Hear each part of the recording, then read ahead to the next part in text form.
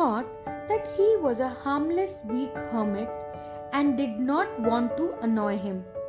So she stepped out of the circle. As soon as she had done so, Ravan grabbed her and revealed his true identity. He told her that he was the king of Lanka and had come to take her with him to his land.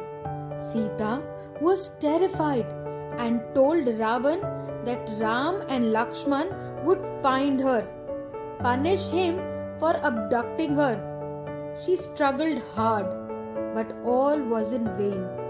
Ravan was very strong and quickly overpowered her.